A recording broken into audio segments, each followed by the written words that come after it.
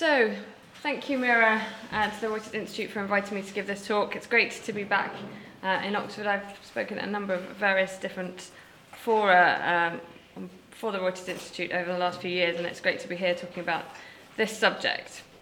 I wanted to start with a quote from Ariel Dorfman, the playwright, who is a frequent contributor to Index. And he wrote for us very recently, "Never have we had more chances to communicate, more need to engage with one another, more technological horizons that could lead to a global community. And never before have we had more challenges and threats and surveillance conspiracies against free expression." And speaking as a journalist, as Mira said, but also now the head of one of the world's longest standing freedom of expression organisations, I think that comment is particularly applicable to media freedom. What I want to do today is talk to you about a decline we see at Index and Censorship in media freedom globally, and with a particular focus on its erosion in places where we thought we had achieved media freedom and free expression, and that's in democracies. And what we see is a pincer movement happening, and that comes from, on the one hand, an increasing number of restrictions placed on media by governments, largely in the name of national security. So if you think of the example of Turkey and Russia, but also here in the UK, many of the restrictions that are coming down on journalists in supposed democracies are coming in the name of national security. On the other hand, and the other side of the scale, is this increasing mistrust of media and new tools and mechanisms for silencing journalists through threats and intimidation, particularly in the online sphere. And I know that's something that you have talked about as well.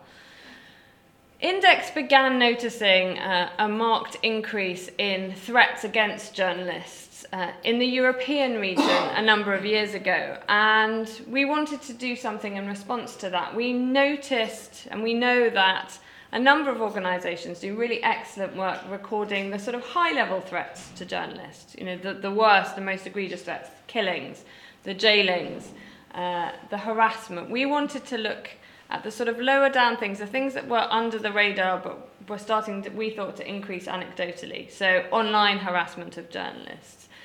Journalists being publicly denounced by official figures. We began to notice that this was on the increase. And so what we started to do in 2013 was we began a project called Mapping Media Freedom to document all of those threats. So the micro threats right up to the major threats. And to try and do that not just for the big newspapers and the big broadcasters, but for the local outlets, to try and build a picture of what was happening in Europe. And my talk today will be primarily about that work that we're doing in Europe and neighbouring countries, but I think a lot of it is applicable elsewhere. And so I'm going to take you to our Mapping Media Freedom project, except I'm not, because I just clicked on the wrong thing. So this is our Mapping Media Freedom project. Mapping Media Freedom essentially documents an array of threats facing journalists and journalism in all European Union countries and a number of neighbouring countries. So that includes Russia, Belarus, Ukraine, and Turkey. Our project seemed quite manageable 2 years ago. It's feeling a little less manageable now, and certainly since the coup in Turkey, much of our time is taken up in documenting abuses against journalists in Turkey, but increasingly also what's happening in Russia, Ukraine, and now in places like Hungary and Poland too. So I'm just going to walk you through some statistics and then talk a little bit about some other thematic threats facing media freedom. So this database, Mapping Media Freedom, recorded 571 threats and limitations to media freedom during the first half of 2017. During the first 6 months of the year, which is the latest that we've collated data for, 3 journalists were murdered in Russia, 155 media workers were detained or arrested, 78 journalists were assaulted. There were 188 incidents of intimidation, and by intimidation that includes psychological abuse, sexual harassment. We'll talk a little bit about threats against female journalists later, and defamation. 91 criminal charges and civil lawsuits were filed. Journalists and media outlets were deliberately blocked from reporting in 91 incidents, and 55 legal measures. I think about that for a moment. 55 legal measures were passed that could curtail press freedom. This is in a region that we see or think of as, the bastion often of media freedom, and many of those cases, and some of those cases, did not come from traditional culprits, and I'll talk about that in a little. In the first quarter of the year alone, there was a fourfold increase in the number of media professionals arrested compared to the fourth quarter of 2016, and obviously much of that is accounted for by Turkey. I just wanted to give you a couple of examples of the kinds of attacks that are going on against media, and I'll just pick out a couple. So the 3 Russian journalists killed. In March, the editor-in-chief of the Asia Russia Daily died in unexplained circumstances, but he'd been back in the capital for only 2 weeks when he was violently assaulted by unknown assailants. He was known for articles critical of the Russian federal government's policies. 2 journalists were killed in the second quarter of 2017, including the editor-in-chief of a local newspaper, Tonem, who was shot 5 times by an unidentified perpetrator. This is not, unfortunately, an unusual pattern either globally. I understand this is something you have looked at as well, but Mexico, for example, I don't know if we have someone from Mexico here. At least I think 10 journalists have been killed this year. I mean, it's quite horrific when you think about it. And again, in a country that is considered to be by many relatively stable. When we think about physical assaults, we've recorded 42 just in the first quarter in the region that we're assessing. That includes Azerbaijan, where blogger and human rights activist Mehman Huseynov was detained and tortured by police before being fined €105 for disobeying them. He was later sentenced to 2 years in prison on defamation charges, and this is a pattern we see increasingly as well. Not only are journalists physically targeted, but then often we find that if that doesn't do the job to intimidate you, you will find that you are arrested on trumped up charges. It's astonishing the number of journalists, for example, in Azerbaijan that seem to take drugs because there are an awful lot of them in prison on drug charges. Or tax evasion. Journalists seem to be really good for some reason at tax evasion. A lot of governments around the world like to suddenly discover that their journalists are not paying taxes and bang them up for that. But it's not, and the point I want to make today, it's not just places like Russia, Belarus, Ukraine. In Italy, in the first quarter of 2017, there were 7 cases of journalists being physically assaulted.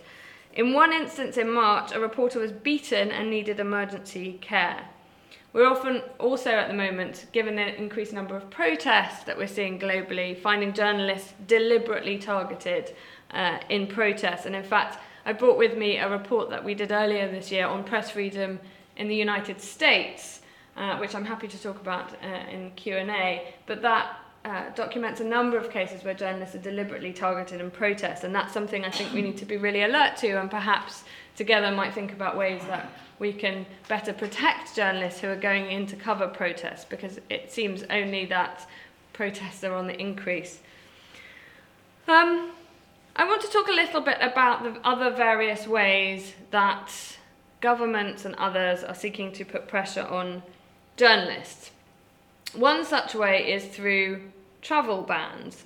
We've obviously heard about the US bans of people coming into countries. One favoured tactic of a number of governments is to ban their journalists from leaving the country. And it's a favoured tactic because it enables governments to say, but we have freedom of expression. These people are free to talk. If they're not free to move, it makes it very difficult for them to articulate their cases. It would be much better, I think, if it were not me standing up here, but say Khadija Ismailova, the very brave and courageous reporter from Azerbaijan. She can't because she's subjected to a travel ban. It does make a difference, even with our globally interconnected world. It makes a huge difference that those people are not able to stand in front of the United Nations, UNESCO, and make their cases for themselves. Today, a colleague of Index on Censorship, the cartoonist, and we consider cartoonists as well to be journalists, the cartoonist Zunar was called again to the police station on charges related to his cartoons, which criticise the government of Malaysia. And if convicted of all the charges against him, he faces 43 years in prison. He also faces a travel ban. He has said, as others have, the ban directly undermines a journalist's ability to network, share ideas, and crucially build financial support, something I know that you have talked about a lot this term. Something we're also noticing on the increase is the use of Interpol. Governments are increasingly abusing the Interpol system to try and target journalists by issuing these things called red notices. Since August, at least 6 journalists have been targeted across Europe by international arrest warrants issued by Turkey, Azerbaijan, Uzbekistan, and Kazakhstan. In the most recent case on October the 21st, the journalist and blogger Zanara Ahmed from Kazakhstan was detained in Ukraine on an Interpol warrant, the so-called red notice, and is currently in a temporary detention facility. Mostly these red notices, pretty much in all cases against journalists, are obviously politically motivated. Before I come to my closing remarks, I wanted to talk a little bit more about what's happening in democracies.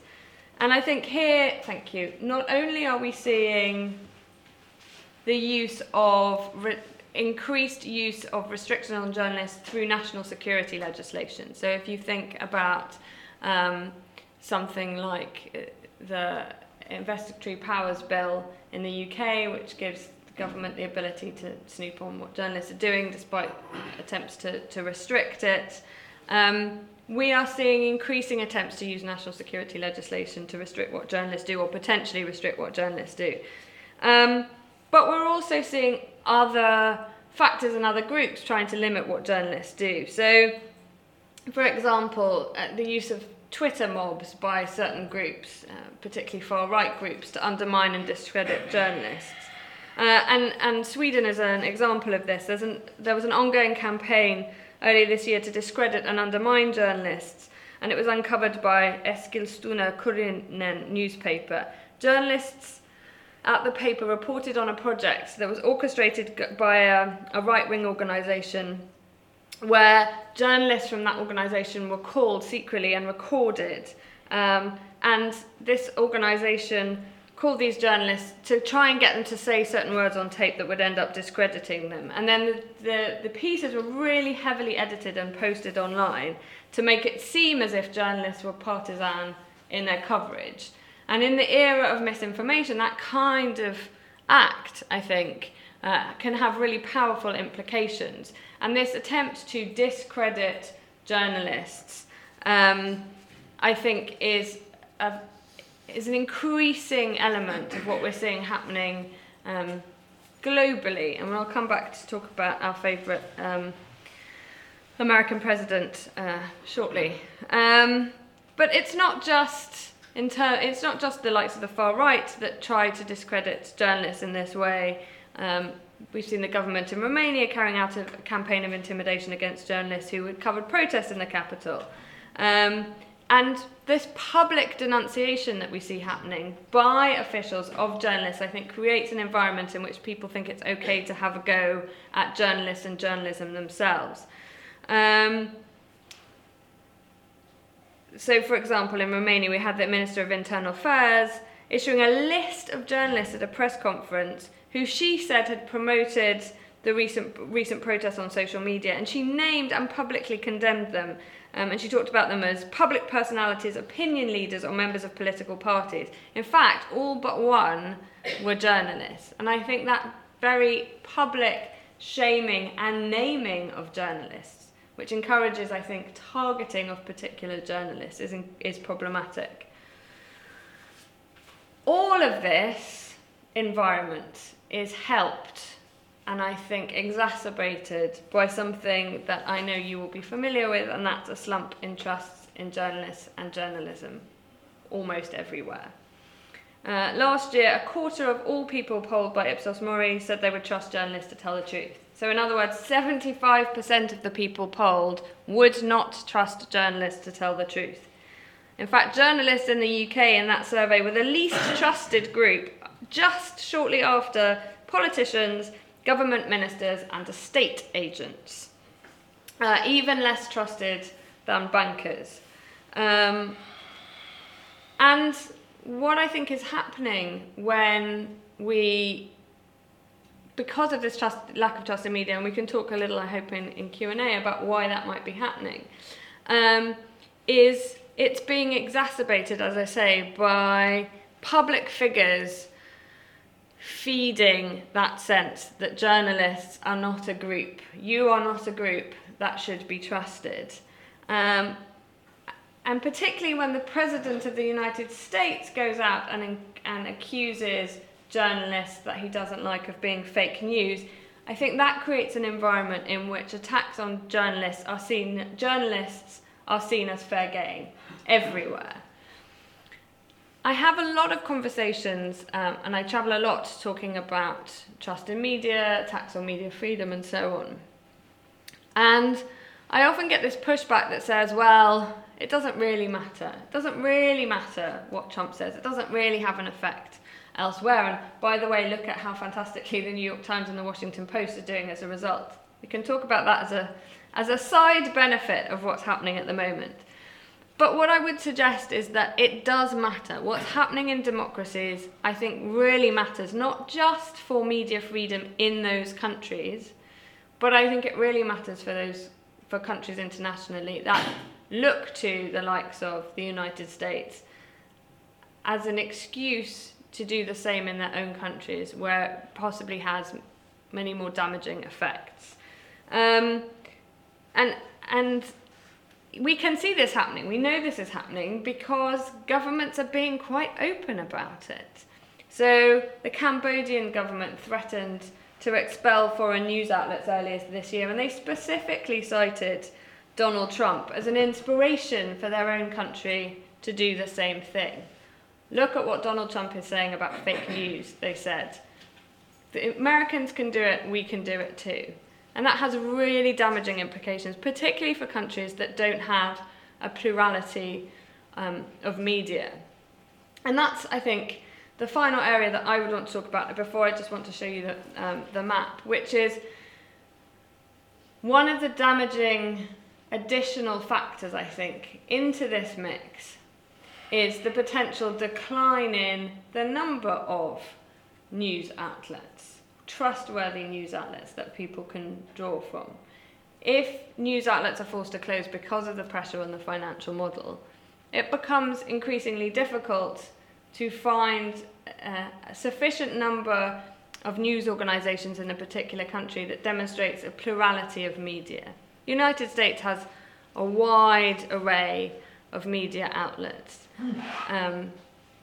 The UK, we're very lucky to have a wide array of news outlets, but countries where they start deliberately targeting media where there is already perhaps a smaller number becomes very dangerous. And it doesn't take very long, that's the other thing. The decline in media freedom in Turkey, for example, has taken almost no time at all, really.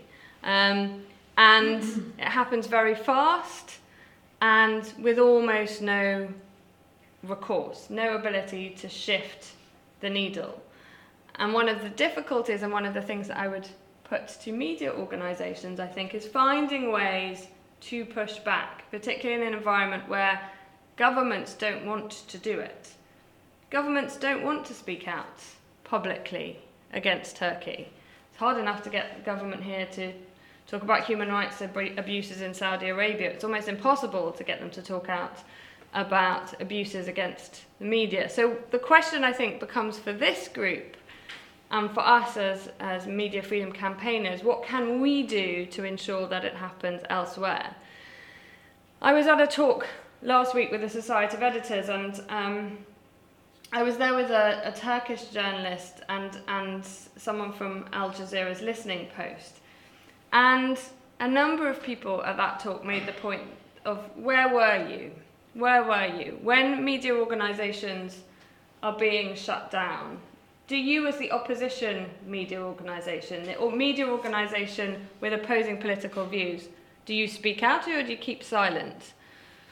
And quite often what we see in these environments in which a particular group is targeted, either from a political standpoint or religious standpoint, is the other media organisations sit by silently. And I think there is a question for us as media organisations. If we believe in free expression and we believe in media freedom as a value that benefits all of us, regardless of our political stance or our religious stance or what have you, to perhaps take a more vocal stand when our colleagues are being threatened globally. And that's the question that I would put to you as we finish. What more can we do to support all of our colleagues worldwide, regardless of their political positions? Thank you.